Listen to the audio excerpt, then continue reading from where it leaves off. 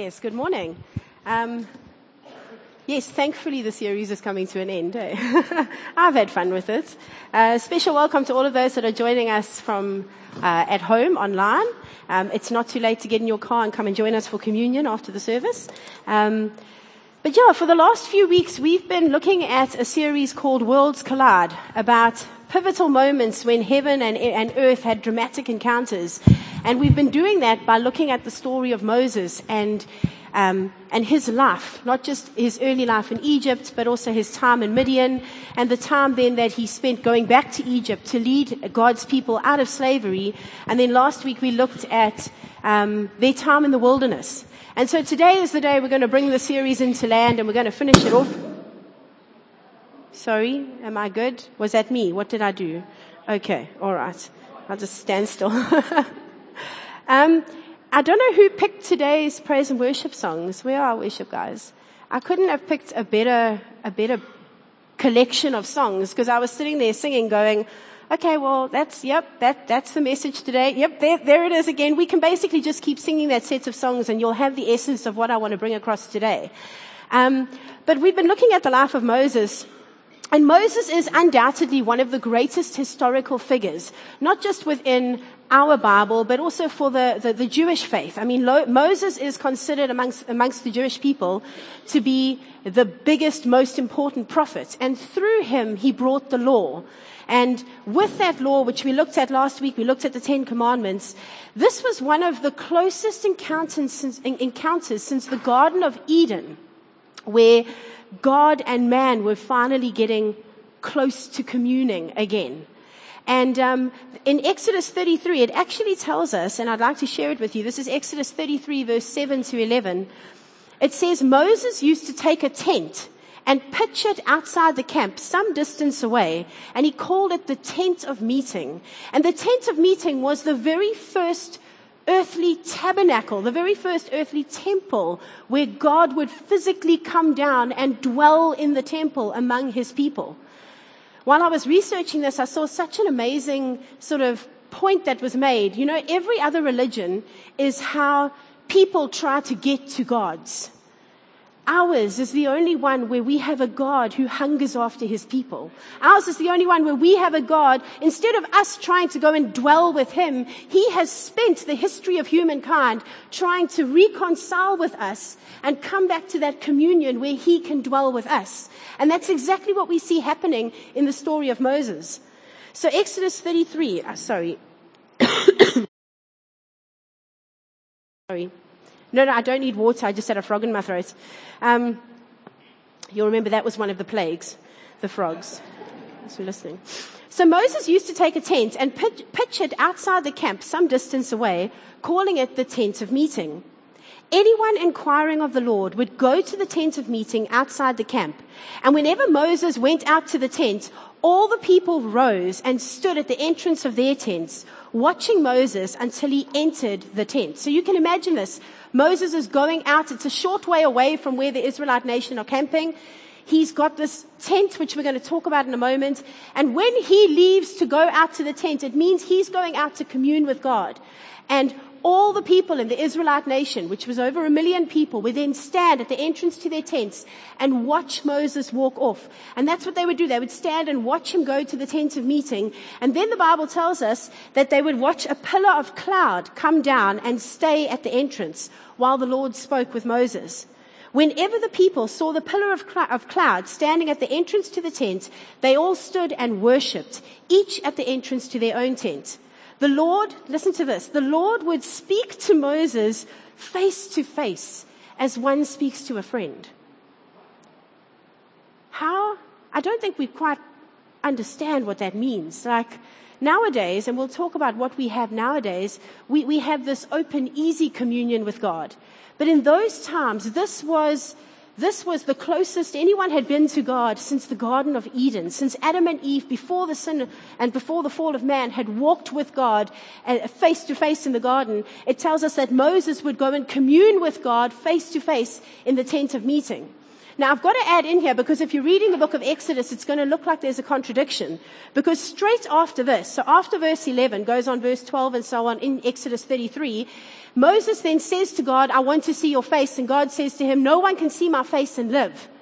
And so we go, but that's a complete contradiction there. The Bible's wrong. How can he commune with God face to face, and God can speak with him face to face, and then he asks to see God's face, and God says, no, if you see my face, you'll die.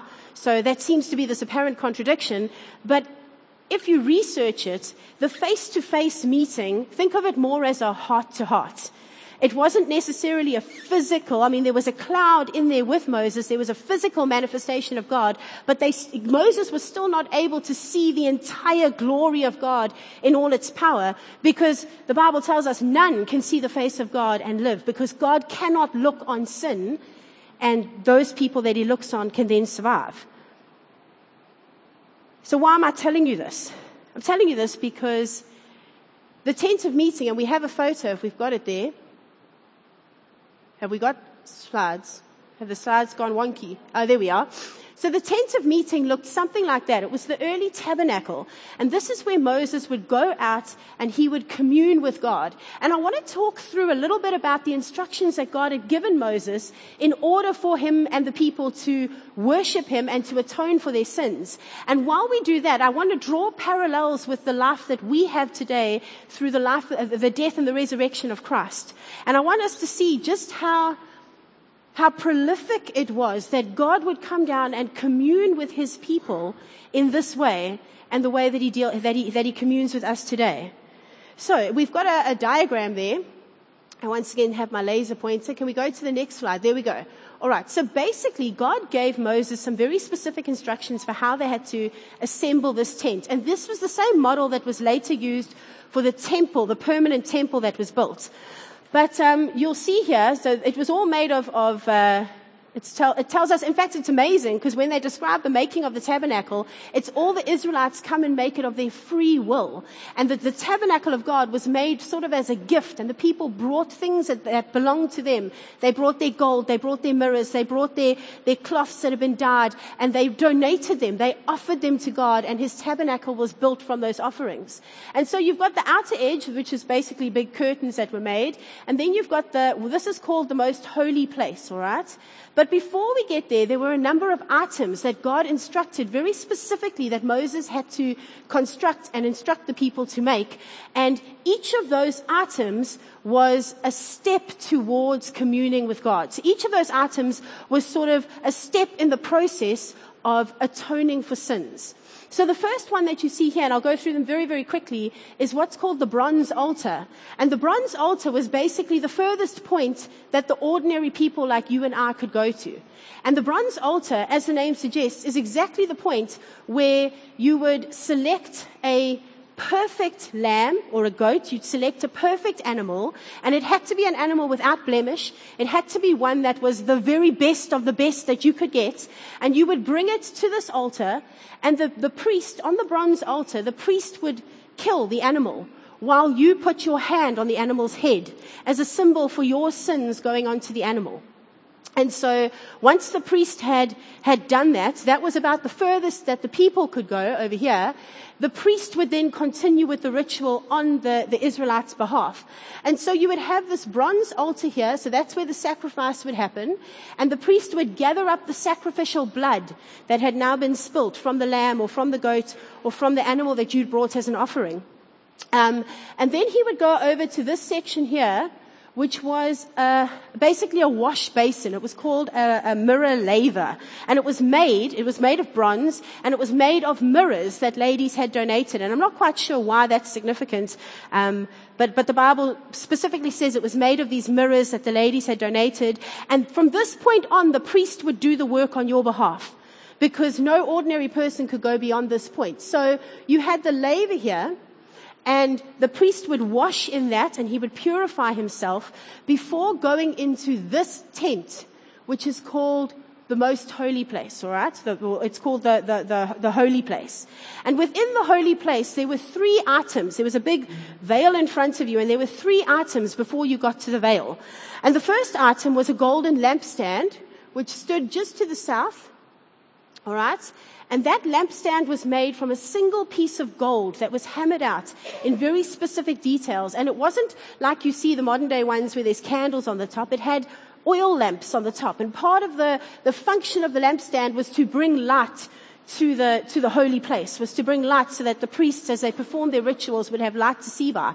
And they would, with that lampstand, part of the priest's job was to keep it permanently lit and to keep those the wicks of the lamps trimmed so that there would always be light in the holy place. Then there was, over here, you'll see there's a table. That's called the table of showbread. And on that table, every week, 12 loaves of bread would be put out that the priest and his sons would eat throughout the week. And then those 12 loaves of bread would be replaced again on the Sabbath. And the 12 loaves were symbolic of the 12 tribes of of Israel. So you had loaves represented one of the 12 tribes of Israel. And it was symbolic of the covenant and the promises of God. So with that bread being laid out there, it was a reminder to the priests and the people that God was their provider, that he had made a promise to them, and that he was bringing them to his covenant, that he was bringing that promise to fulfillment. And then over here you have the altar of incense. And there was a very, very, very specific type of incense that had to be burnt before God. It was a very special mix. And these were all instructions that God had given to Moses. So this was a very special type of incense that had to be burnt. In fact, the scripture tells us that at some point some guy brought the wrong fire. In other words, he made the wrong mixture of incense and he died as a result of it. So this wasn't like, I don't know, sometimes we take church for granted, like, I just come to church. This was like a major event. This wasn't just, I'm going to go and say hi to God. This was a major life-changing event to enter into this area. And then behind this veil, you can see they've cut a hole in it there. That wasn't really a hole. That's just for the illustration's point. But there's a heavy, heavy veil that separates the rest of the holy place from a small cubicle that was known as the Holy of Holies. And the Holy of Holies was the physical place where the manifestation, where the physical presence of God would dwell. And God had instructed Moses to make a box called the Ark of the Covenant. And we won't have time to go into all of the details, but just picture a gold box with two angels called cherubim over on top of the lid. There were certain hoops on the box because nobody was allowed to touch the box with their hands. Inside that box, inside the Ark of the Covenant, were three items. There were the stone tablets that Moses had received the 10 Commandments on. There was the rod of Aaron, which had shown the power of God. So you had the law, you had the power, and then you had a jar of manna. Remember the manna that we spoke about last week, the heavenly bread that would come down. They kept a jar of it in the Ark of the Covenant as a reminder of God's provision for his people. So you have the law, you have the power, and you have the provision of God in this symbolic box called the Ark of the Covenant. And that Ark of the Covenant was kept behind a heavy veil, a very heavy veil that hung over there in the holy place so that it separated the holy place from the most holy of holies. And that Holy of Holies was where God lived among his people. And nobody could just enter the Holy of Holies. The Holy of Holies was only entered once a year by the high priest. And Aaron was the first high priest, and his sons thereafter then took over that role. And it was there was a huge ritual. There was a lot of sort of cleansing and sort of preparations that had to happen before anyone could enter into the Holy of Holies. And the priest would go into the Holy of Holies once a year with sacrificial blood, and he would sprinkle it on the top of the Ark of the Covenant, so on top of that gold box. And that was called the mercy seat. And that was an atonement for all the sins of the people. So he would do that symbolically as a way of atoning for our sins, or for the sins of the Israelites at the time. So they could bring their own offerings, which they did regularly, but once a year, on the most holy of days in the Jewish calendar, called Yom Kippur. And I found out something. I was talking to my sister last night, and she went, "But Charlotte, did you know?" Because I was telling her, this is the series we're doing, this is how we're going to wrap it up. She was like, "Do you know it was Yom Kippur this week?" Like this week now. The 5th of October, so the evening of Tuesday night, the 4th of October, to Wednesday night, the 5th of October, was the most holy day in the Jewish calendar. And I thought, well, we didn't plan the series around it, but I think it's pretty cool that it was now. And Yom Kippur happened once a year, It was the Sabbath of Sabbaths, the most holy day. It was called the Day of Atonement because this was the day that the high priest would enter into the Holy of Holies, would enter into God's very presence. There would be cloud around him so he couldn't see. He had to cover his face. He was barefoot. He had to cover his face with burning incense, so the smoke from burning incense. So he still wasn't able to look directly at the face of God, but he could enter in, he could sprinkle the blood on the mercy seat, and he could make atonement for the sins of the people. And you might ask yourself, well, why don't we still do that today? Something big has happened since those days to what we have today and how we celebrate today. You see, God revealed all the laws to Moses. God revealed himself to Moses. He gave Moses these laws. He gave him the instructions. He taught him how to build his tabernacle. But Moses was merely a man.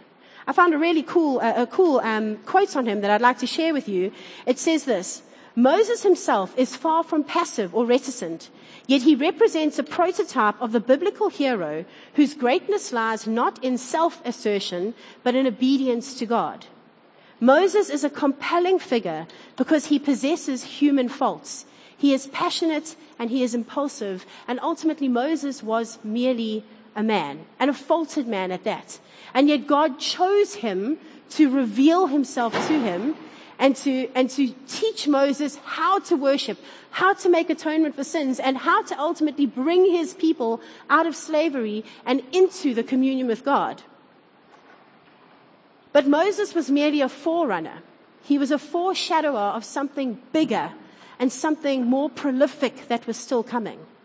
And if you've been following the story of Moses, you may have seen parallels between the story of Moses and the life of Christ and the death of Christ and the resurrection of Christ and the way we worship today. You see, Moses could lead the people out of physical slavery, and he could lead them into a place in the desert where they could learn to worship God and where they could learn to atone for their sins. But they would have to make that atonement regularly because they'd leave, they'd sin again, they'd come back, they'd have to atone. They'd leave, sin again, come back, and have to atone. And ultimately, although God was still dwelling among his people, there was still a separation between God and man. And there was a physical separation in the Holy of Holies. There was that veil. But ultimately, as close as God was, there still wasn't end for his people. There still wasn't the full communion that we'd had in the Garden of Eden. And God was working even then, 1,330 years before the birth of Christ. He was working to bring a bigger picture, not just to the Israelite people, but to all his people. And in Hebrews 3, verse 1 to 6, we read this: Therefore, holy brothers and sisters who share in the heavenly calling, fix your thoughts on Jesus, whom we acknowledge as our apostle and our high priest. He was faithful to the one who appointed him, just as Moses was faithful in all God's house. Jesus has been found worthy of greater honor than Moses, just as the builder of a house has greater honor than the house itself. For every house is built by someone, but God is the builder of everything. Moses was faithful as a servant in God's house, bearing witness to what would be spoken by God in the future. But Christ is faithful as the son over God's house. So Moses was a servant in the house. Christ is a son over the house. And we are his house, if indeed we hold firmly in our confidence and the hope in which we glory. You see, Christ came so that we don't have to follow. Can we go back to that picture quickly? That tabernacle. We don't have to follow that ritual to come into God's presence.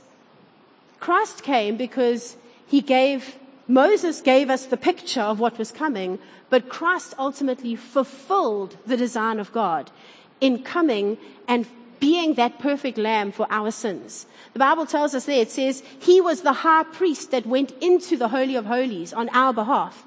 And he didn't just sprinkle, in Hebrews 9, it tells us he didn't just sprinkle sacrificial blood of a goat. He spread his own blood on the mercy seat. He spread his own blood as an atonement for our sins. Hebrews 9, verse 11 to 14 says, "But when Christ came as high priest of the good things that are now already here, he went through the greater and more perfect tabernacle that is not made with human hands." That is to say, it's not part of this creation. He did not enter by means of the blood of goats and calves, but he entered the most holy place once and for all by his own blood, thus obtaining eternal redemption.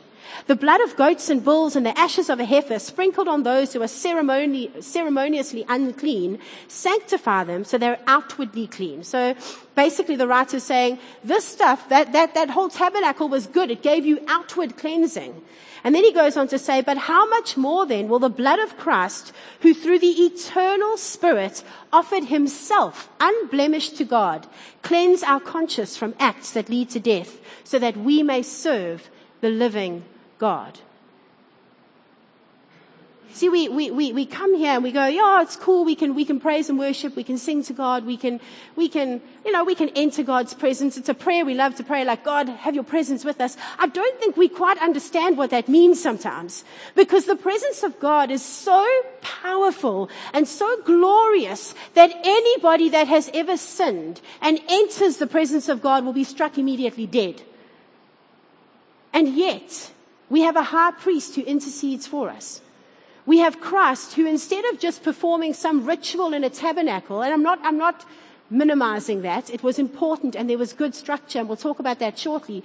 But instead of it just being a ritual like, okay, here we are, here's the atonement, get out of jail free card, now I go back and I sin some more. The Bible tells us that Christ spread his own blood, that his own blood was the atonement for our sins. It wasn't some earthly offering. It was a heavenly offering to bring us back into full communion with God. We can speak about being in the presence of God today, not because of something great that we have done, but because of the one who died in the place where we should have been struck down.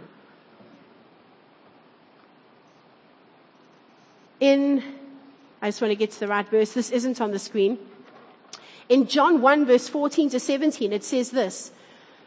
Actually, I want to go back. I want to go John 1, 1 to 5. It says, in the beginning was the Word, and the Word was with God, and the Word was God. He was with God in the beginning. Through him, all things were made. Without him, nothing was made that has been made. In him was life, and that life was the light of all mankind. The light shines in the darkness, and the darkness has not overcome it. Then you go down to verse 14. It says, the Word became flesh and made his dwelling among us. Just as the presence of God dwelt among the people that had been led out of slavery, Christ came and dwelt among us in a fleshly form. We have seen his glory. What was the thing that Moses said to God? Show me your glory. And God said to him, I can't show you my full glory. And in Exodus 33, he takes Moses and puts him in the cleft of a rock and covers him with his hand while the glory of God passes by. And yet the Bible tells us that now in our time, we have seen the glory of God. We've seen something that even Moses, as close as he was to God, was not able to see. We have seen his glory, the glory of the one and only Son who came from the Father, full of grace and truth. Out of his fullness, we have all received grace in place of grace already given. For the law was given through Moses. Grace and truth came through Jesus Christ. What do you think the point of Moses' entire story was?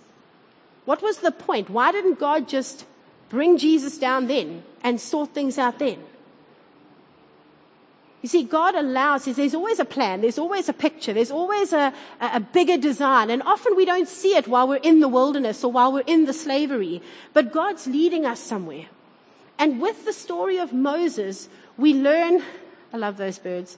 With the story of Moses, we learn the law of God. We see something of the presence and the glory of God. And the Bible tells us repeatedly that the law came through Moses. God gave us a governance. He gave us a way to worship him. He explained to us in 613 laws why it is and what we must do and how we must atone for our sins. But ultimately, the Bible also tells us that we would always fall short. if we were only being held to the standard of the law that Moses was given. In fact, in Romans, it tells us the law was brought so that trespass might increase. You see, the law was given so that we would understand what exactly we were up against. The law was given so that, because if you don't know what's wrong, you'll never know what you're doing wrong. So the law wasn't given as a way of going, right, I expect you to tick all these boxes, and then you can be right with God, and then we can be reconciled, and then you can come to heaven. Because no matter how hard we try, just living by the law, just living by the set of rules that God has given is not enough to reconcile us with God and for us to commune with Him once more. The Bible tells us in Romans 7, it says, the commandment that was thank you. It says in Romans again, therefore, one will be declared righteous in God's sight by the works of the law, but the law makes us conscious of our sin. The law is the set of standards that we live up to that we always, always, always fall short of. So you've got the law on one side, you've got the presence of God on the other side, and you've got this gap that it is impossible for us as human beings to ever fill. And that is where our high priest comes in.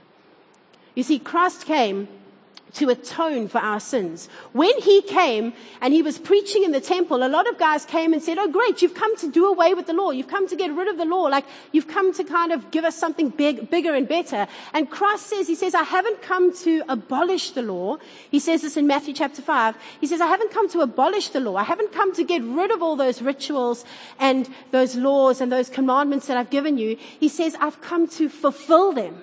I've come to close the gap. I've come to make that design complete. The plan that God had in place from the moment that Adam and Eve ate the apple, the moment that sin entered this world, God's plan was already in motion to reconcile you and I to Him. And not through the man of Moses. Moses shows us how we fall short, but through the person and the sacrifice of Jesus Christ, who is the ultimate high priest. The Bible tells us, if you go and you read the story of the crucifixion, that the moment that Christ died, what happened in the temple in the Holy of Holies? Can anyone remember? That veil that hung between the outer courts and the most holy place, that veil that separated the Holy of Holies, that veil that separated the presence of God from mankind, was torn in half. Now, I don't think I told you this before, but that veil was a solid piece of fabric. You didn't enter the veil like you would like curtains on a stage. You didn't enter pushing through the middle. To enter, you had to go round the side because there was no gap. There was no break. And yet, the moment that Christ died, that veil was torn in half, not from bottom to top, like people standing on the sides pulling on it, but from top to bottom, which is the hand of God reaching down from heaven, pulling apart that separation forever. You see, the law shows us where we fall short. The grace of God has come to reconcile us and to close that gap. You'll remember that when I told you last week, when Moses came down the mountain the first time and he had those 2 tablets of stone and he found the Israelite people having built themselves a god, a golden calf, and they were worshipping. And he threw the first stone tablets down and broke them. That I said there was a very difficult portion of scripture that then happened where the Levites, the priesthood, had to go and punish the people. And in so doing, 3,000 people were killed by the sword for the disobedience of the Israelites. It's very interesting to note that when Christ died, and he was then, after he resurrected, he came back to earth for 40 days, and then he ascended up to heaven. And he told the church, he told the people to go and wait in the upper room. And it was at that moment that we got the Lord, the Spirit of God, the Holy Spirit, coming down and ascending on the people to live with them, that the Bible tells us that 3,000 people were saved in that moment. You see, God will always finish the story. He'll always complete the plan. You and I are still part of God's story. We are still part of His plan. We're going to share communion shortly, but before we do, if you'll indulge me for a little while, I'm going to say goodbye to the guys that are online after we've prayed. I want to share a song with you that spoke to me, and I'm going to ask that you stand. You don't have to sing it. The words will be on the screen. You might know it. But this has been the song for the entirety of this series. The entire time that I've been prepping and preaching, I put on the headphones and this is the song that plays. Because this spoke to me, and I pray that it would speak to you. Like, in a way, human beings can't be eloquent. We can't quite put into words exactly what God has done. And I pray that as you listen to this song and as we sing the words together, that you would open your heart to the story, not just of Moses, but the fulfillment of that story through the life, through the death, through the resurrection of Christ. The one who has brought us home once and for all. The one who has once and for all brought us into the presence of God, that we don't have to sacrifice animals any longer. We don't have to we do have to keep commandments. I mean, it's a good thing to keep certain rules and laws, but it's not through our own efforts, but through the efforts of Christ and his sacrifice that we are finally reconciled to God. So can we pray together? I'll pray for the guys that are online. I'll ask them to put the link in the comments for those that want to listen to the song. And then I'm going to ask that we spend a bit of time in worship. So let's pray. Heavenly Father, we thank you, Lord, that you're a God who wants to be with us. You're a God who loves us in a sense that human beings cannot even understand that word. Father, you're a God who would move heaven and earth and who did to bring us home.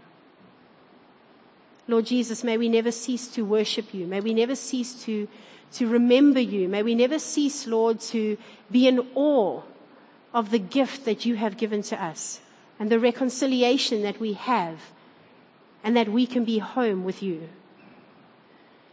We thank you for this, Lord, that you would speak to our hearts now as we just listen to the words of a song. And Lord, that our spirits would commune with yours even now. In Jesus' name, amen.